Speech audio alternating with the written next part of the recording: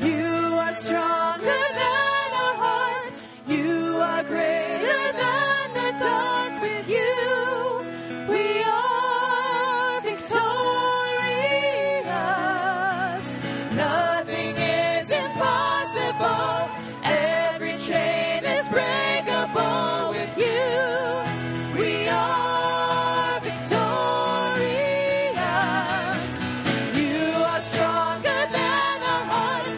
You are greater than the dark. With you, we are victorious. We are more than conquerors through Christ. You have overcome this world, this life. We will not bow to sin or to shame. We are defiant in your name. You are the fire that cannot be tamed. You are the power in our veins, our Lord, our God. You are more than conquerors through Christ. You have overcome this world, this life. We will not bow to sin or to shame. We are defiant in your name. You are the fire that cannot be tamed. You are the power in our veins, our Lord, our God, our conqueror.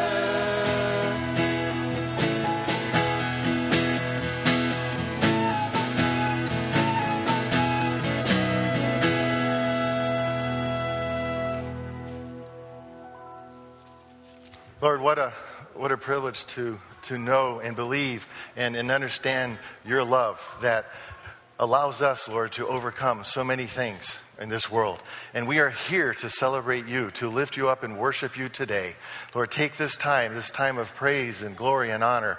And Lord, be blessed, we pray, in your holy name. Amen. Take a moment to greet somebody around you. You can cross the aisles and move about.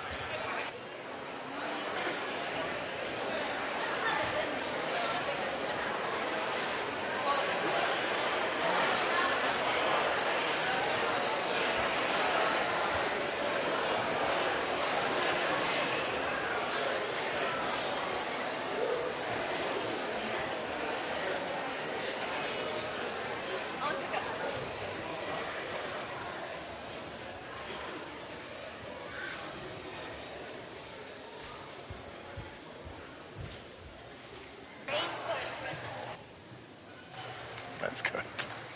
So, just a couple quick announcements. We're in the process. We're in our summer Sabbath time, so that means there's no Sunday school or midweek programs for the most part going on. Next week, our service is at 10 o'clock, and Steve Dunmeyer is going to be sharing, so be sure to come back for that. Currently, this next couple weeks, Wes and Cindy are on vacation, so keep them in prayer, that God will refresh them and prepare them for ministry ahead as they are out. A couple other things, when you use that word refresh, reminds me of the Refresh Bible Camp, Family Camp is coming up in a couple weeks. So you might want to be thinking about that. It's a great time for yourselves to take a little break from the routine and get together with a bunch of others and celebrate, have fun, pray, sing, and be taught and learn.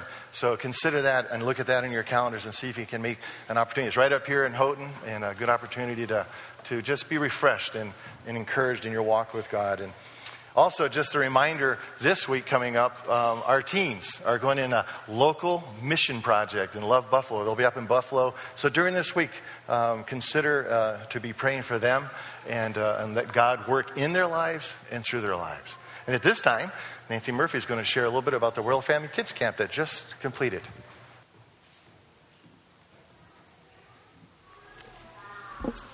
Hello. This year, for the first time in quite a few years, we had campers given the opportunity to do some baking at camp.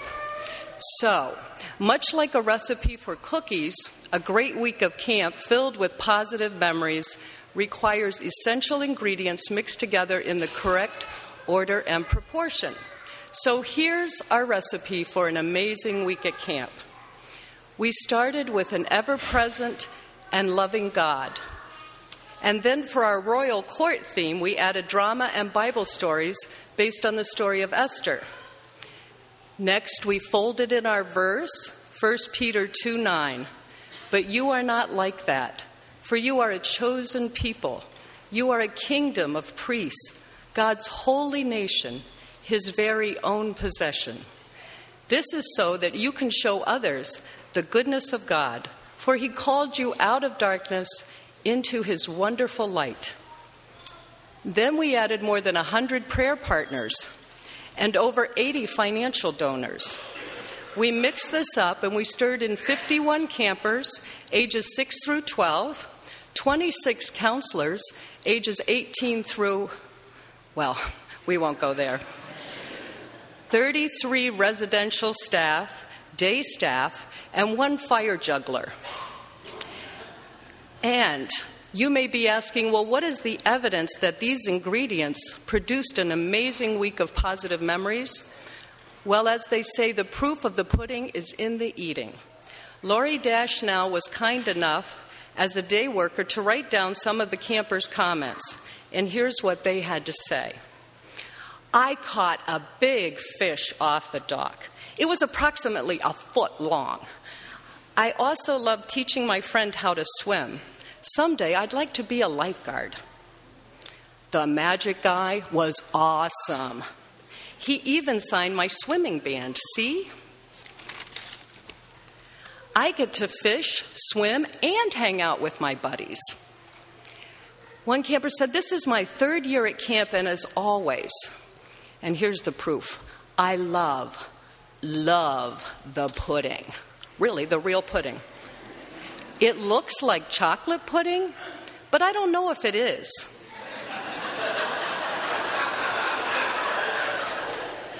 Whatever it is out of this world. And I love this little purple face fan I've been able to buy with my carnival tickets. And I've been in the bounce house 10,000 times, and I'm really, really hot. This is my 3rd year at camp, and as always, I love the giant Velcro sticky. I stay up there for like an hour or however long I'm allowed to stay, and it's like I'm getting one, where's the pastor? Super big wedgie.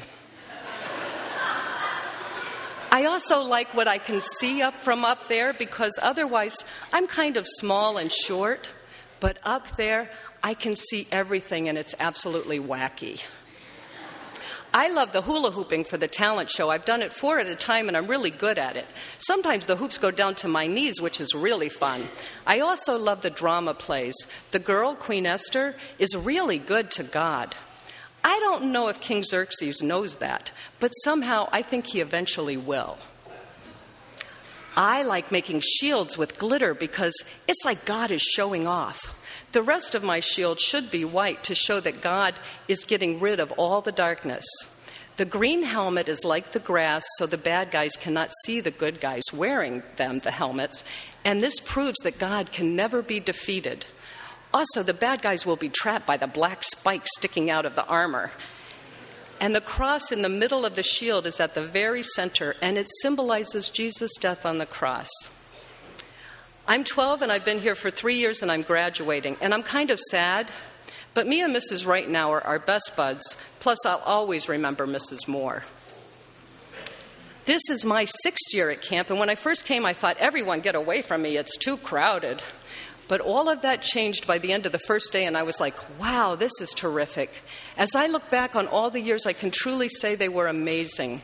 I'm happy to leave now only because I know that with me graduating, other children can come in my place next year.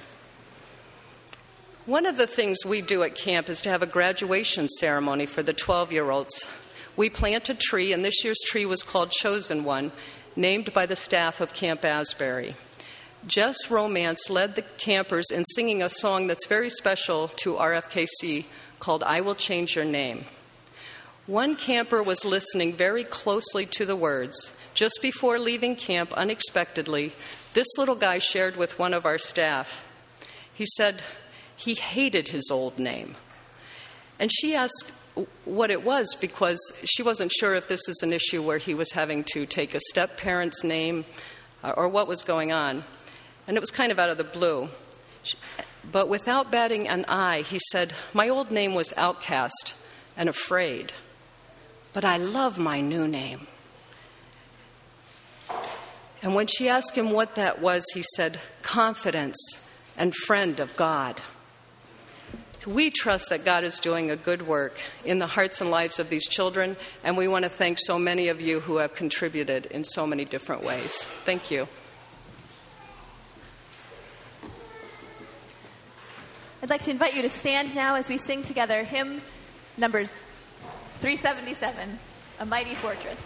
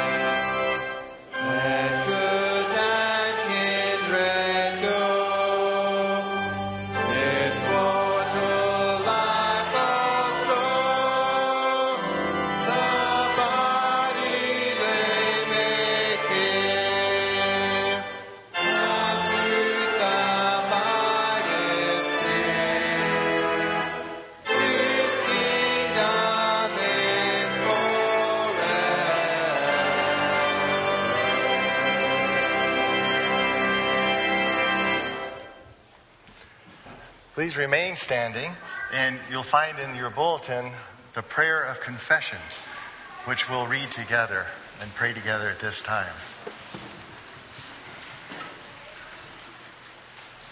Please pray with me. Eternal Father, we live in a world of great pain, heartache, and despair. Far too often we have been enamored with our own struggles and uninterested in the struggles of others. We know that you call us to care for others, even as we care for ourselves. Forgive our apathy, slothfulness, and self-centeredness. Help us to see the needs of others right around us, to pray for compassion about their needs, and to seek ways to be your agents of healing, peace, and grace. Through Christ, amen. You may be seated.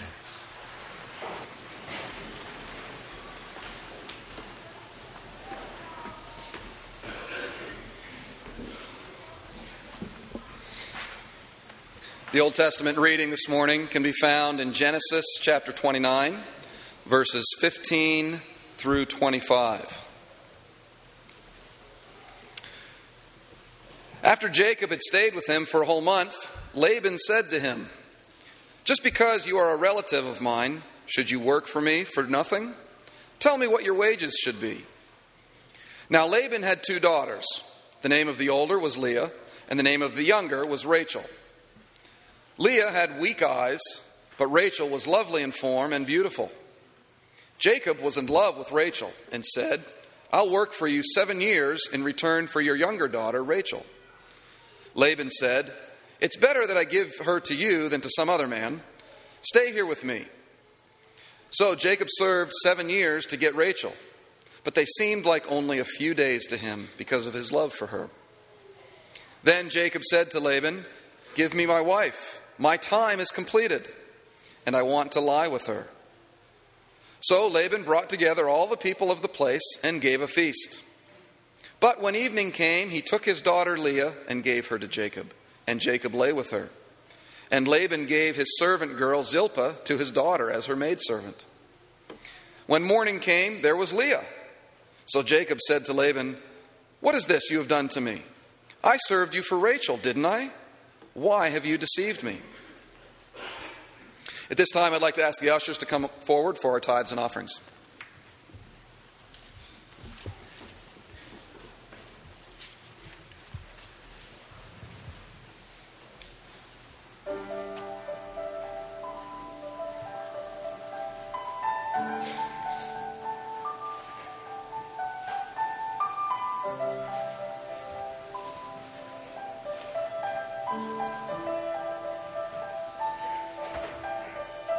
When confusion's my companion and despair holds me for ransom, I will feel no fear.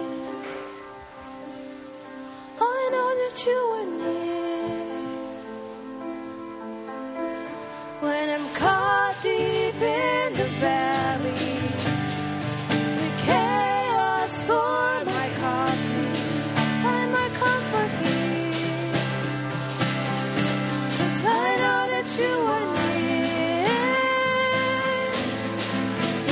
My help comes from you. You're right here pulling me through. You carry my weakness, my sickness, my brokenness all on your shoulders. Your shoulders. My help comes from you. You are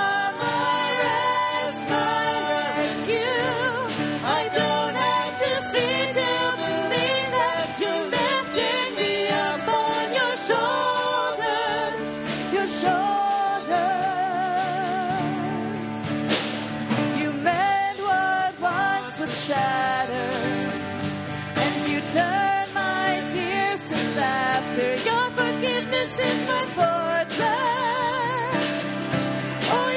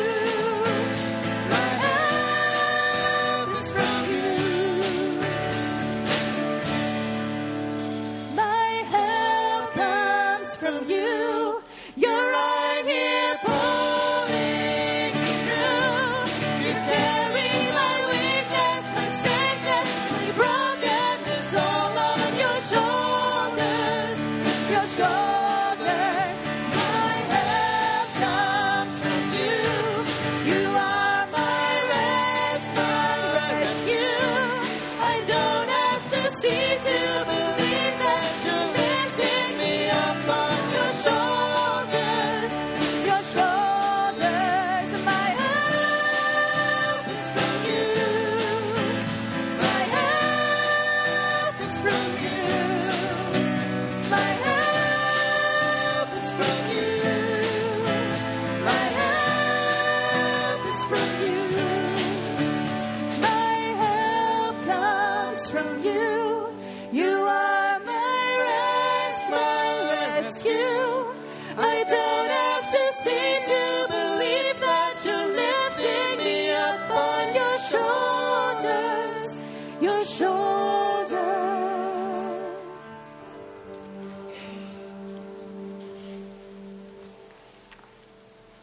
We spend the next few moments in prayer turning to our God, who we turn to for our help. And we lift prayers of petition and adoration and confession. The altar is open. If you'd like to come up, certainly join with me up here and pray. Obviously, you can remain in your seats. There are a few chairs up here. If kneeling's difficult, you can sit up here near the altar if you'd like to do that. Let us spend some time now turning to our Lord and Savior in prayer.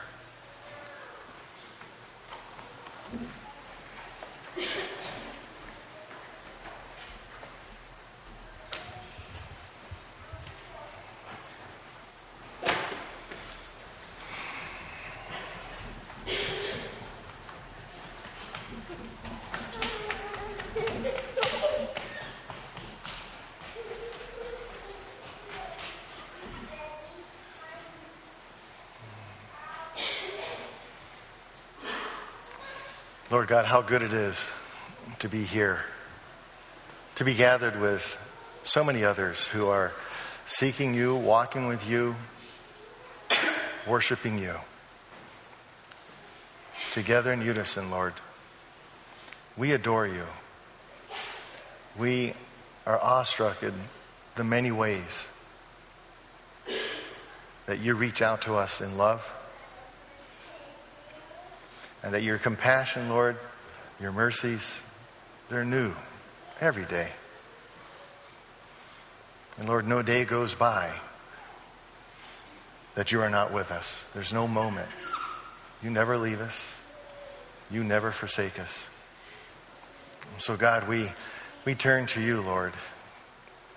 For whom else is there to turn to that is so close and such a friend during times of trouble, and to someone we can turn to and celebrate in times of joy and victory. And Lord, we know there are any number of people here today that are grieving and have health concerns. And so we bring just a few of these that come to our mind.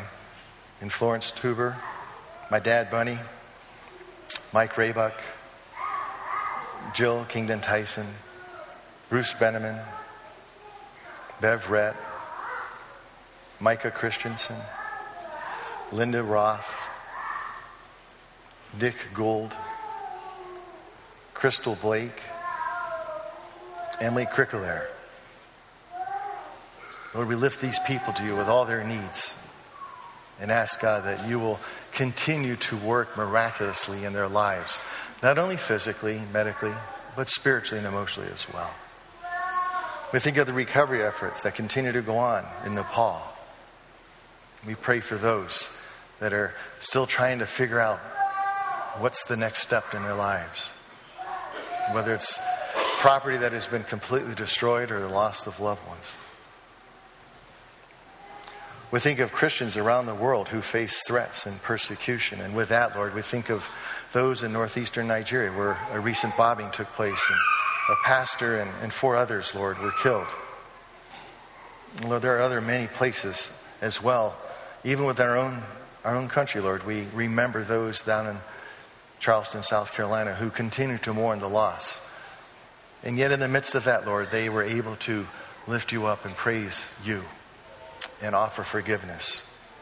We thank you, God, that in the midst of those difficult times, in the midst of persecution, your Christians, if they can hold strong and faithful to you, Lord, that you will give them strength and carry them through. We thank you for these transformed lives from the Royal Family Kids Camp. just listening to these little tidbits of information and quotes and comments and description of events. Oh God, we pray for these lives. That somehow you'll multiply this week into a year, into a lifetime. Lord, we saw how you took a few loaves and fish and you multiplied it and fed thousands.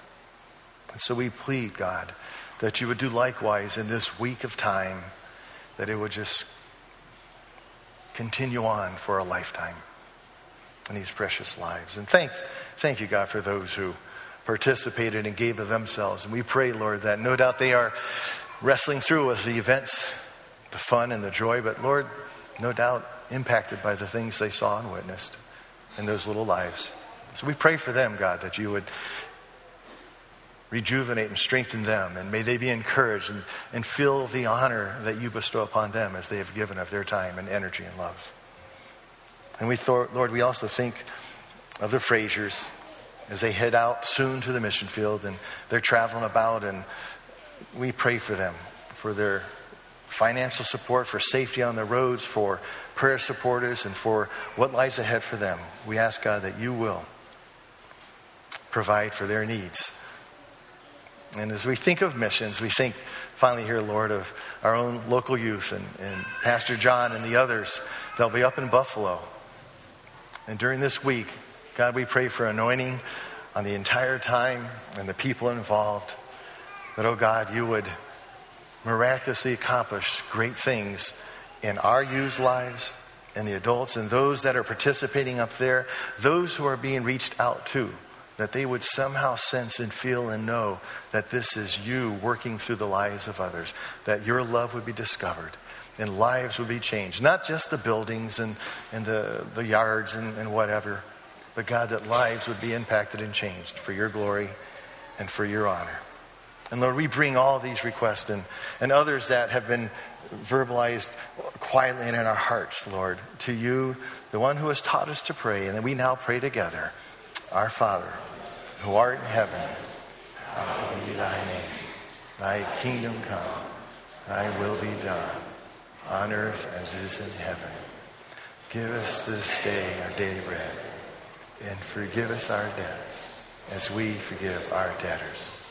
And lead us not into temptation, but deliver us from evil. For thine is the kingdom, the power, and the glory forever. Amen.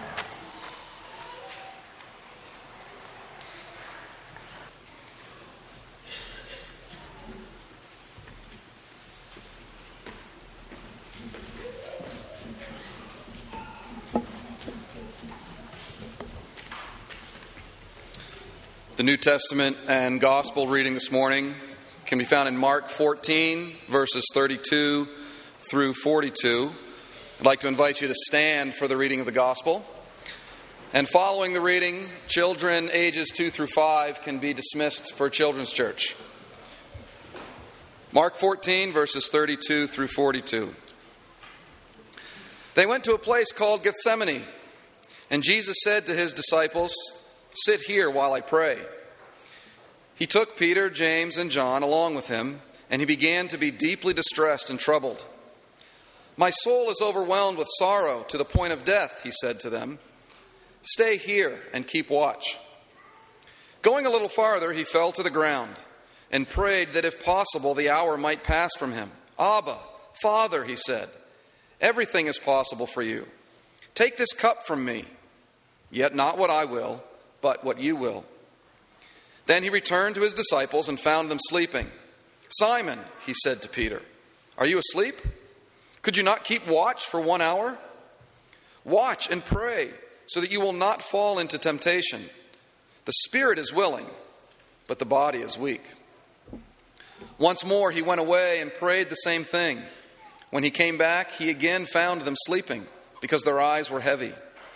They did not know what to say to him. Returning the third time, he said to them, "Are you still sleeping and resting? Enough! The hour has come.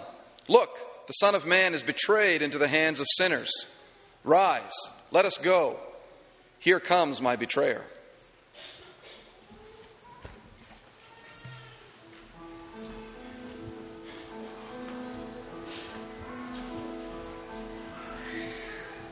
The moon and stars, they wept. The morning sun was dead. The Savior of the world was fallen. His body on the cross, His blood poured out for us, the weight of every curse upon Him.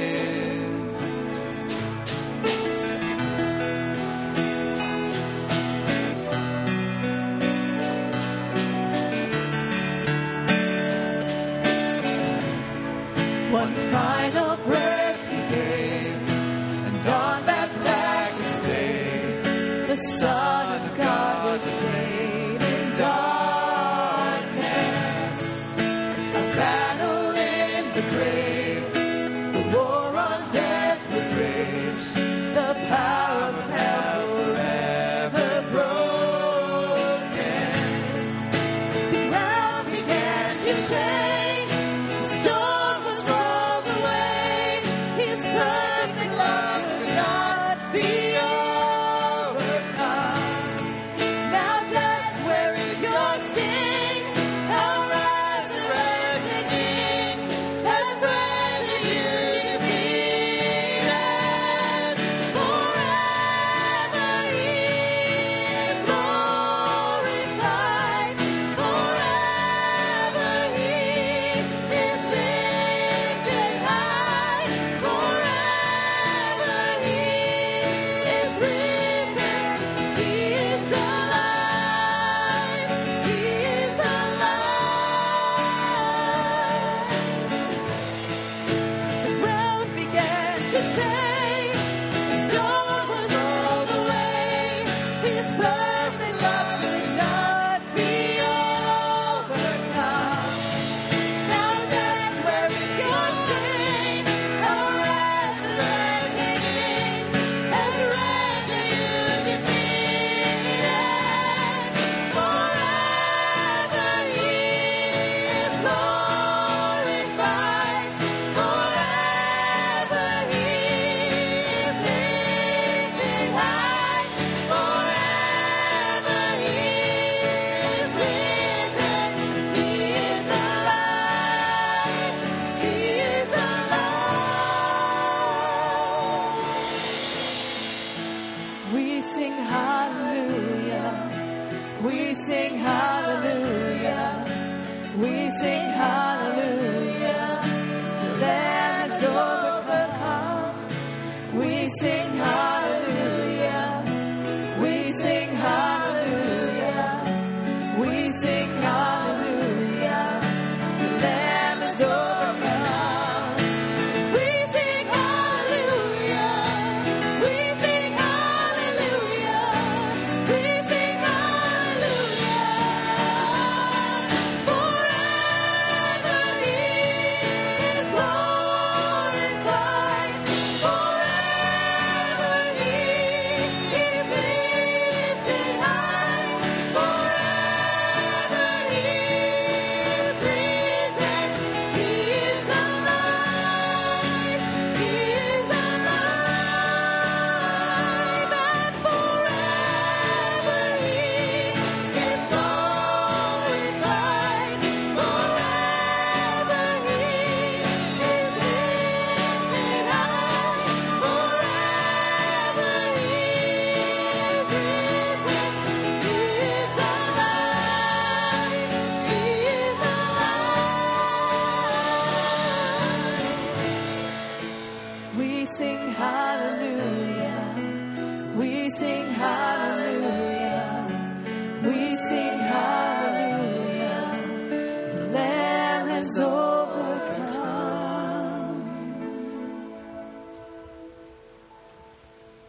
You may be seated.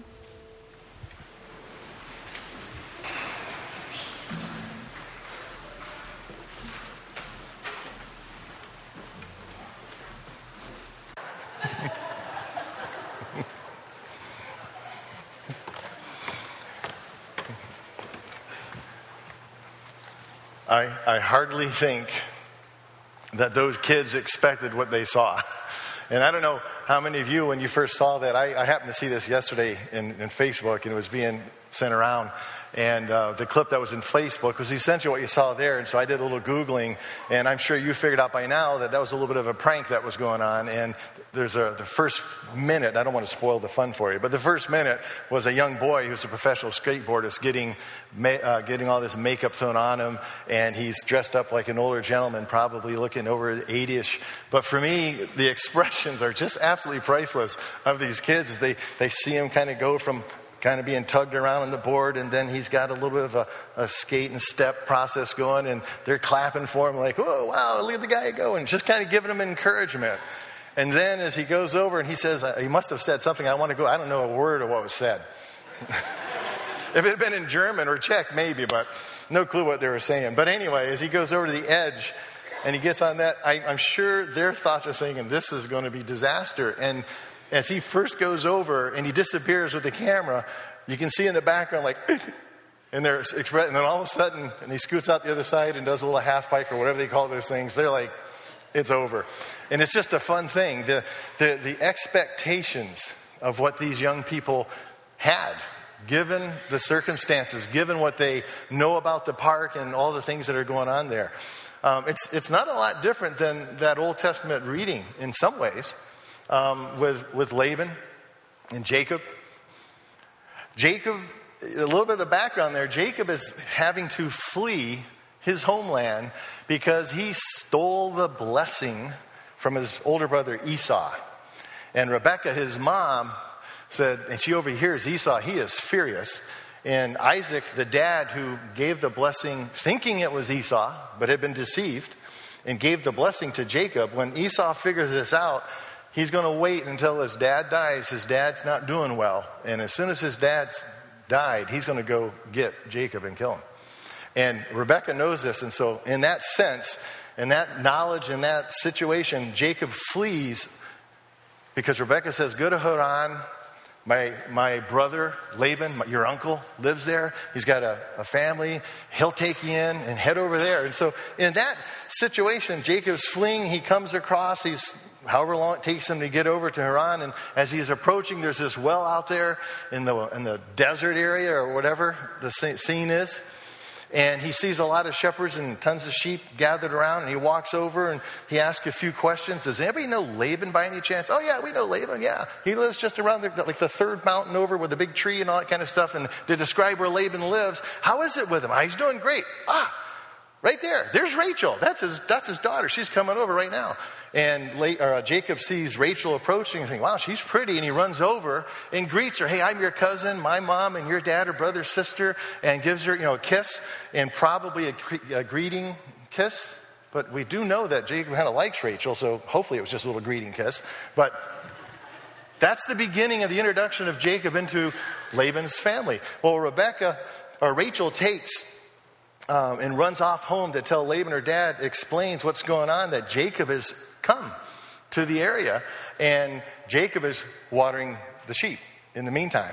And so Laban's all excited about this. So Laban runs back to the well where the sheep are and everybody, and he sees Jacob and he's all excited. It's kind of like this mini family reunion, all the excitement. They don't get together a ton apparently, and it's just to see his sister's son. And has come over, and Jacob explains, I don't know if he got into the real details of what's going on, but as Jacob explains that he'd like to stay for a while, Laban says, absolutely, your place is mine. And you can kind of picture him walking off, hand on his shoulder, talking to Jacob, trying to catch up on old times, and, well, how's Rebekah doing, and how's your dad, and all these kinds of things. And after about a month, Laban says to Jacob, this is great. This has been like the greatest month. This is so great having you here.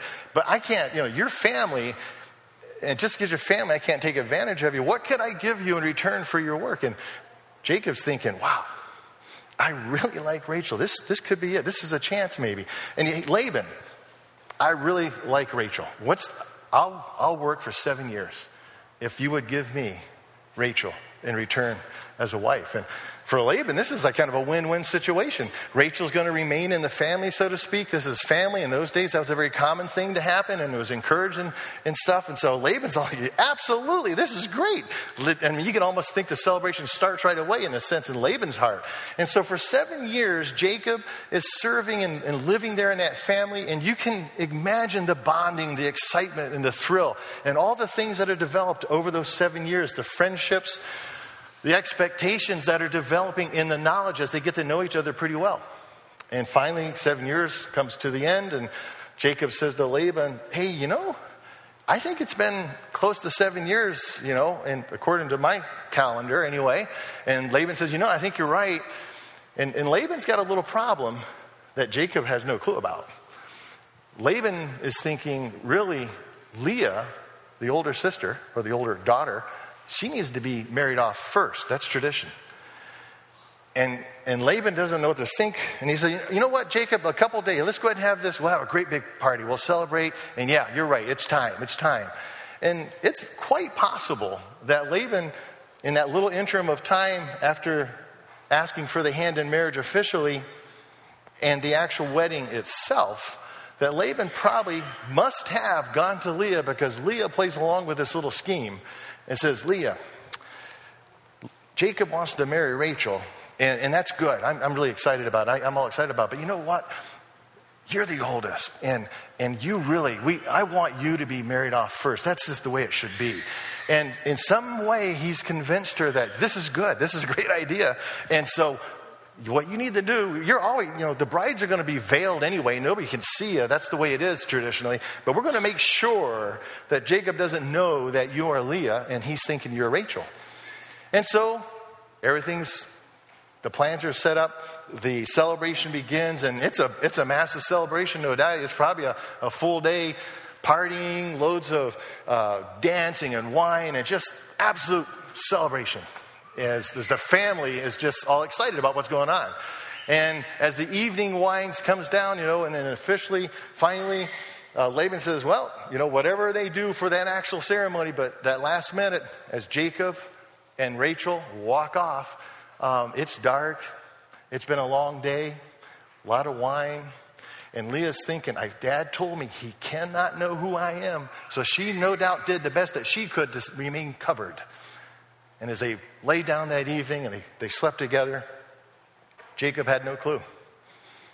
Now, we could stop right there and just think, what are the expectations of Jacob? Think of it. He's been there 7 years. He's had a great relationship. He's enjoyed time with this family that he's come to love. And now he's married the love of his life. It said that when he saw her, he fell in love with her. So the next morning, sun comes up, shines in through the crack in the mud wall or whatever they've got, catches Jacob. Whew. Oh, man. And he just thinks, I'm married. And Rachel is right here.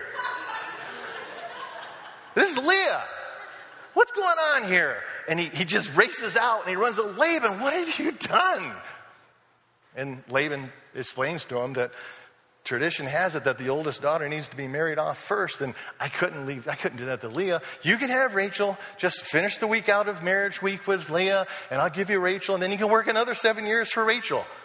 And so that's what happens. But I wish I could have had like one of those little cameras and see the expression on Jacob's face when he turns and rolls over, or however it is that he discovers this isn't Rachel, this is Leah. Confusion.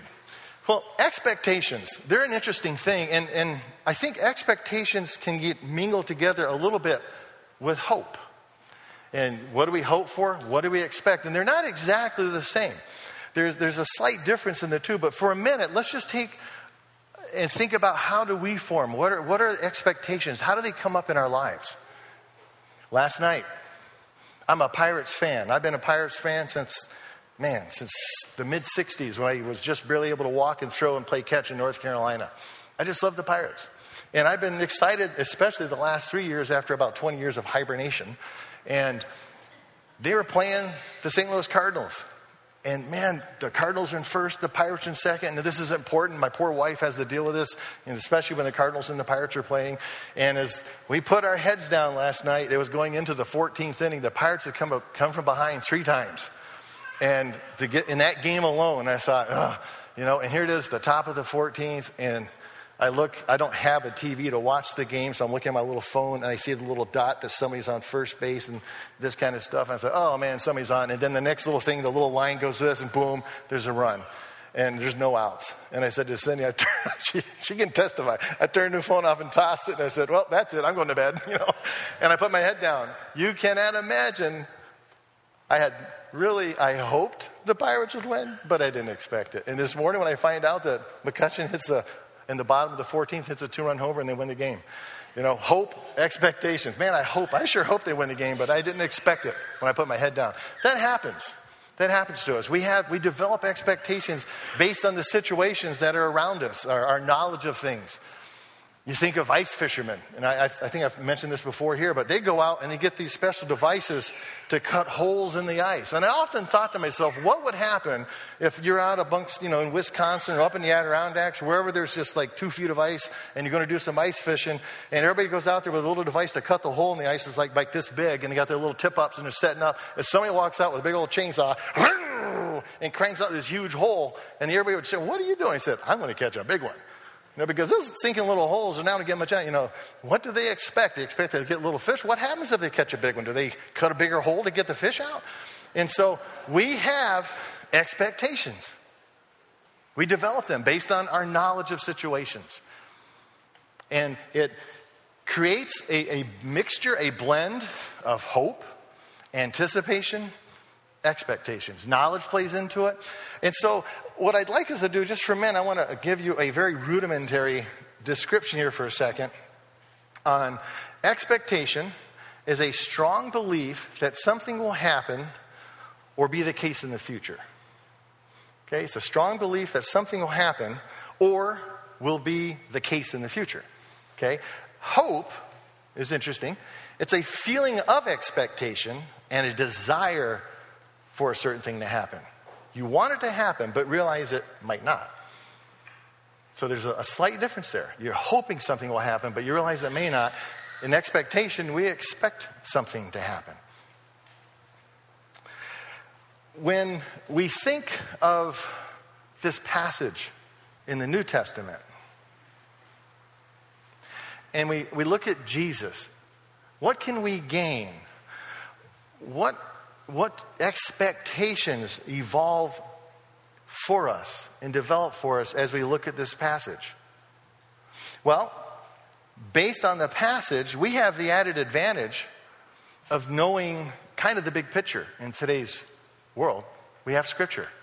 We can read it and have been reading it, no doubt. I'm sure most of you have been through the Bible. Maybe not all the way through it, but you've hit the highlights, all of us. We are pretty familiar with the Bible for the most part in this room. And some really well. That scares me sometimes. So we got expectations based on our knowledge of the Bible and our reading of it. And so as we look at this scene and we think about it for a minute, what else is going to play into it? Well, what do we know of Jesus? And again, we have to think of the Scriptures. Well, let's go back to his first miracle that's recorded. Water being turned into wine. There he is. He's at a wedding celebration. The party's been winding and going, and all of a sudden they're out of wine. And the servants are kind of standing around like, what are we going to do now? And Mary says, hey, go talk to Jesus over there. He'll tell you what to do. And they're like, okay. Jesus is like, oh, Mom, this isn't really the right time. And they come over and say, so your mom says you're going to tell us what to do. We need wine. And you kind of know the story. He says, well, fill those pots, empty them, and fill them up with water, and dip into it, and take it out, and serve the guests. And I'm sure the servants are kind of thinking, this is going to be interesting. We give water to people instead of wine. But the miracle happens, and that water is turned into wine. And as they serve it up, people are like, wow, this is great. And the head waiter is like, what's going on? And he runs over and he gets a little sip of this stuff and he thinks, wow, this stuff's great. And he runs over to the bridegroom. Man, most people wait until the end and they bring out the horrible stuff that it doesn't really matter, and you've got the best stuff coming out. And so we see expectations begin to build. Those who knew who Jesus was Mary for sure, those who were relatives and close friends started to sense something new about who Jesus was. Now, they've been living and knew him for about 30 years. As he starts into this time of ministry, then things really start to fly. A little later in time, Jesus has developed a following. He's been talking and teaching in temples and stuff, and people are becoming quite interested and they're following him around. He's got this crowd and he's headed down, and he's down by the Sea of Galilee, and there's a crowd that's come down there, and as he turns and looks at him, he's thinking, how am I going to communicate effectively to them? And there's all these fishermen, Simon, and there's James and John and others down there, and he says to Simon, hey Simon, could I get in your boat? They're fixing their nets from a night of fishing and they didn't catch anything. And could you just take me out a few yards so I can turn and talk to the people and address the crowd? Yeah, sure, go ahead. And so they hop in the boat and they go out, and Jesus talks and he shares. And then he turns to Simon and he says, Simon, let's go out a little further and let's throw the net over. Now, Simon's expectations aren't probably very high. He just spent an entire night fishing. He's a fisherman. Jesus talks a good talk, but is he really a fisherman kind of thing? But you know what? Because he says, yeah, okay, I'll do it, Jesus. Yep, I'll go out. And he paddles the boat out a little further, throws the net over. And you can kind of picture him throws the net over and says, this guy doesn't have a clue what he was doing. I don't know why I'm doing this. I didn't get to fix all my nets. And as he starts to pull it in, it's heavy. Did he catch it on the bottom? Did he snag something? And all of a sudden the fish flops. And all of a sudden it's just, the thing is just filled with fish. And he's yelling to the guys, we got so many fish, get out here. And so they bring the other boats out and they take in the fish that tear the nets up. Expectations started to fly. Peter turned to Jesus in that whole scene and said, I don't belong in your presence. Something started to sink in for Simon Peter. And Jesus said, you've been fishing for fish. I'm going to make you a fisher of men. And there he begins to grab a few disciples that travel with Jesus. And so the reputation, if you will, of Jesus begins to go and filter out through the world around them, the neighborhood. And expectations are high now. Jesus is doing all these kinds of things, and he's healing people, and man, he's a great communicator. And I don't know, the book could not be written to hold all that took place. We just get little pieces and glimpses of what happens in those 3 years. But it's fascinating, the pieces that we get to read about and hear about, that's fascinating. And you can just sense that Jesus is becoming extremely popular for good and bad reasons. Some of them are thinking he's going to become the king of everything and he's going to wipe out all these Romans, and finally we're going to be in leadership and we'll have our place and we'll have our land and all this. And others are just so pleased and thrilled to be around him. He's such a great person. And they love the things they're learning about him, about God. And so there's this really odd aura that's kind of developing as people hear and see and watch Jesus do things. Now we come to a scene that's really fascinating, I think. And Lazarus has died.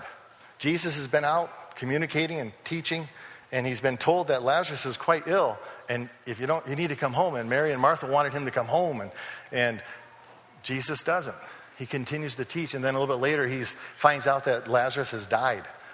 And Jesus is saddened. But I think he's saddened not so much about the fact that Lazarus has died, but he knows the heartache and the lives of those who love Lazarus. And as he gets home, they greet him, they run out, oh Jesus, if only you had been here. They had expectations. They fully expected that Jesus would show up and save the day. But Jesus didn't show up. He didn't save the day. And now Lazarus is dead. And they're brokenhearted. And Jesus hurts for them because they don't understand. They don't get the big picture. And they said, where have they laid him? And up there, they point to wherever the tomb is. And he walks up there and he interacts with God. And then he says, open the tomb. Now, these people have seen an awful lot of stuff going on. And it'd be really interesting to know what was going on in the minds. We know one person says, he's been dead a while, and it's not going to be pretty, and it's going to smell. And other people are thinking, what's he doing? Why would he want to open the tomb up? Hope, expectations, I think are kind of colliding in this scene. And Jesus said, open the tomb. And so they open the tomb. And then he cries out, Lazarus, come forth. and out walks Lazarus. Fascinating. And hope and expectations are just flying at that moment in time. And I suspect there were some who had hope. He's opening the tomb. There's no way. Do you think what's going to happen? And they had all this, what's going to happen? And hope was welling up. Could he do something? Could he raise Lazarus from the dead? Really? And expectations were saying, not a chance. This guy's been dead 4 days. And so you have this battle going on. It's a fantastic scene. Now we're going to jump beyond the scripture reading. Christ is on the cross. And he's gone through this brutal beating, mockery, and all the things that went with it. He's up on the cross and he's nailed to it. And you got to wonder, those that are gathered around, both the good and the bad, what were the expectations? What were the hope? What was going on in their minds? Jesus had done all these things. And you can sure think that some people are hoping he wouldn't die. You can't die, and they're thinking and praying and crying out. And others are just fully expecting him to just pop, pull the nail out and get down and just walk off. Kind of like, he can do that. He's Jesus. He's God. At least he says he is. On either side of him are two criminals that are being crucified. And one of them starts to grumble and said, hey, you saved other people, and come on, and just kind of chides and yells a little bit and grumbles with Jesus. You say, come on, get us out of this mess we're in. And then the other guy says to that guy, and Jesus in the middle of this little conversation's going on, and he said, hey, why don't you shut up over there, buddy? We deserve this. He doesn't deserve it. He's a good man. And then he says, Jesus, remember me. And then Jesus says, all right, let's go. And off they walk? No. He says, today you will be with me in paradise. And ultimately, the three of them die. He didn't do what a lot of people expected. And those who were hoping for a whole new kingdom, their hopes were dashed and their hearts were crushed. Their expectations weren't met. Their hopes died in that whole scene. And Christ is taken off. And then this song that we just sung a moment ago, just what a great thing. He arises. Jesus raises himself from the dead. Victory over death. And things change. And man, there's an explosion of belief. And the church just evolves out of this incredible thing. And to the point that even some of these guys who've been walking around with Jesus and we're wrestling with, is he God or who is he? I'm not sure. Peter says he is. And they were wrestling with things, and after he dies, they're really confused. They're huddled up in a little corner, up in a room, wondering, what do we do now, guys? We're next, because we hung out with him, And Peter denied him during the process prior to the crucifixion. And you can know they're scared. And all of a sudden, everything changes when Christ shows up, walking into that room. And these guys are all of a sudden, expectations and hope get bammed right together, and they have more hope than you can imagine, and there's no limit to their expectations anymore, to the point that the vast majority of them died serving Jesus. Why? Because they knew the truth. They knew what to expect. They knew all hope was in this man that just overcame death himself. And what a great thing. So as we wrap this up, I guess, what can we learn based on this for ourselves today? What are some things that we can take with this?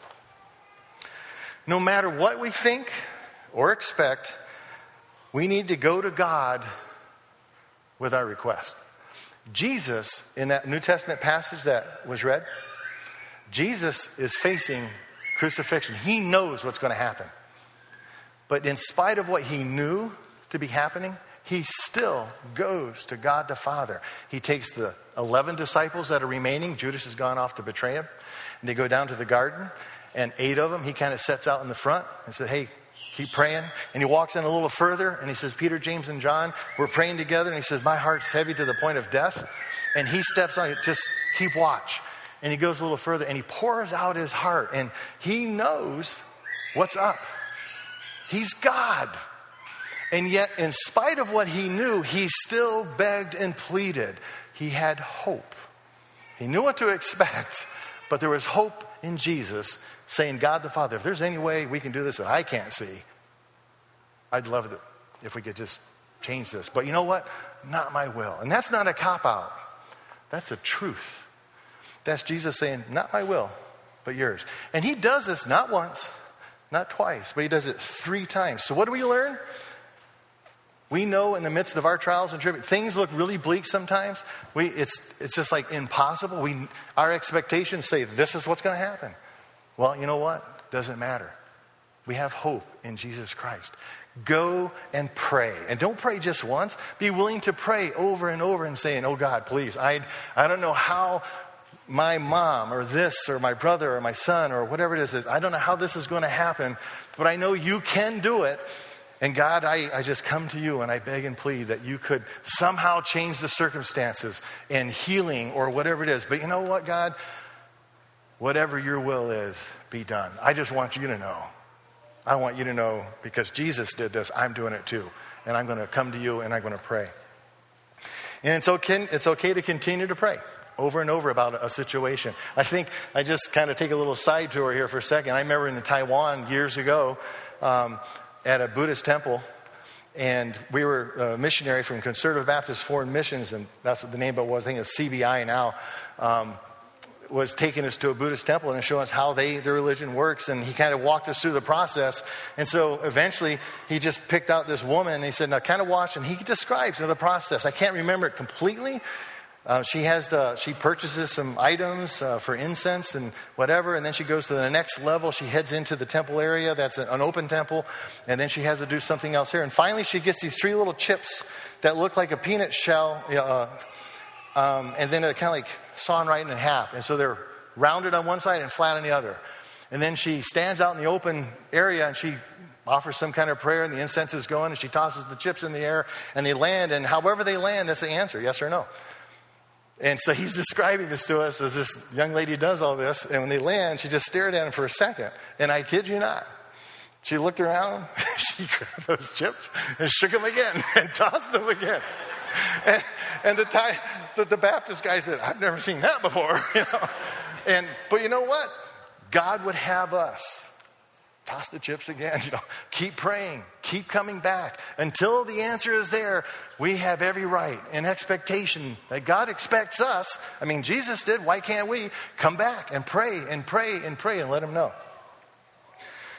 While we wait on the Lord, this is important. We need to remain faithful and continue to trust his ways. We must determine that God knows best and genuinely accept that truth. God loves a cheerful giver. When we give offerings, tithes, whatever, it's a great thing. It's a privilege that we have to honor God. And he loves it when we can do it and just be encouraged and excited about doing it. And I think God loves a cheerful servant. And as we wrestle with issues in our life, can we muster up the courage and strength that God would give us? And as we sit and wait for things that we're unsure about, can we continue to serve in love and gratitude for who he is and what he might do and what he has done? Can we continue with a cheerful heart? There's that thing, doing all things, prayer requests and all things with thanksgiving. And pray without ceasing, but in thanksgiving. And so there's a challenge for us. Do we see a cheerful heart in Jesus? I don't know. We see a struggling person in the moment of that prayer.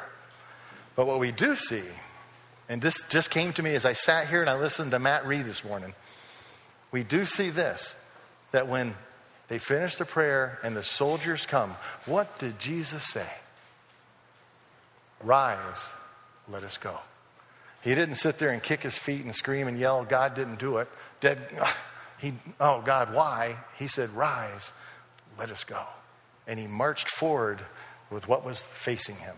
And I think those are a good example for us. Think of some examples other than Jesus. We think of Stephen when he's being stoned to death in the New Testament there. And he says, forgive them. As he dies, he is somehow able to, with the strength of God, to portray love for those very people who are killing him. You jump back in the Old Testament, Shadrach, Meshach, and Abednego in the fiery furnace. As they started to head into that, they said, hey, we're not going to bow down to anybody else. God can save us, and if he doesn't, that's okay. That's his choice. But they didn't hesitate to remain confident and serve God in spite of the circumstances around them. So, I guess last thoughts, and we'll close in prayer. We can expect a couple things. We can expect that God will accomplish his good and perfect will. We can expect that. Jesus came and prayed and said, oh God, if there's any way that this can be altered and changed, in hope, if there's a way, let's do it. But if not, your will be done. We can expect God's will to be done. And it's a good and a perfect will. We can expect that God will give us the strength to endure and to finish the job well. We can expect that. And we can hope that things might change, but we can expect that his will be done, and he will give us the strength to endure whatever's going on in our lives in those moments. And so as we close in our prayer, we too can say, rise, let us go. So let's just take a moment and reflect. What's going on in your life? I have driven my poor wife nuts for the last couple of years. I sense, and some of you know, I have a sense of there's something ahead for Cindy and I and Josiah. I don't know what it is, but is it missions? Is it a church somewhere? Is it planting a church in the state? I haven't got a clue. But I have this sense, and I keep playing around with the process, and I keep talking to Cindy, and we're praying about it. And I think one of the things I've learned as I prepared for this message for me, apparently, and not for you, was even though God hasn't said, here's where you're going, I need to keep moving and serving faithfully him. Now, today, in Houghton, over at the inn, wherever God has me, I need to keep doing things instead of sitting back and just, okay, well, I've prayed, I'm waiting, and grump and whine. I can't do that. And as we just take a moment, as we close in prayer, and I'll close in a moment, but I'll give you an opportunity just to reflect. Maybe you're going through some things, and you've got expectations, and you got hopes, and you've been going to God. Give them to God again, and then ask God to endure until he gives you the answer. Let's just take a few moments, and then I'll close this in prayer.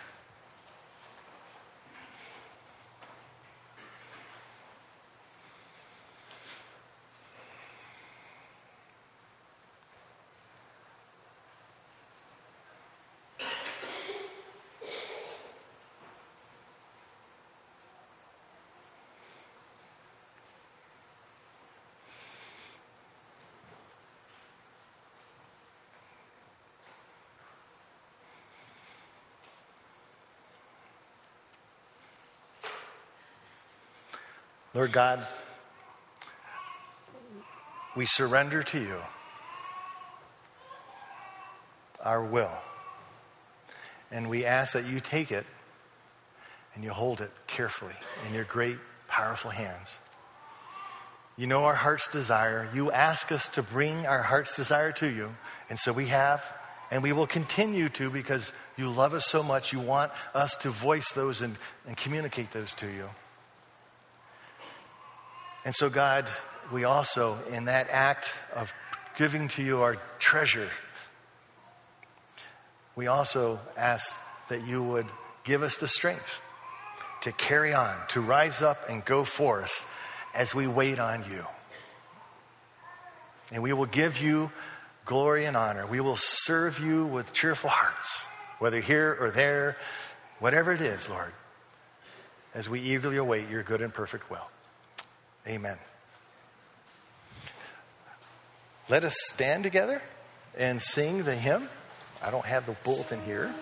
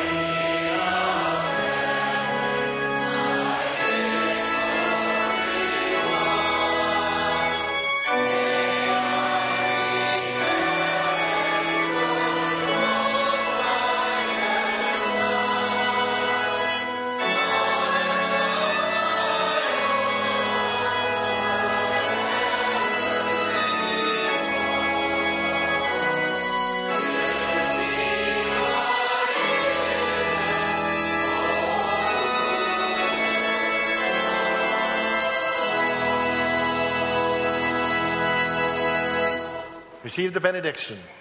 Trust in the Lord with all your heart. Lean not on your understanding. In all your ways, acknowledge him. Amen.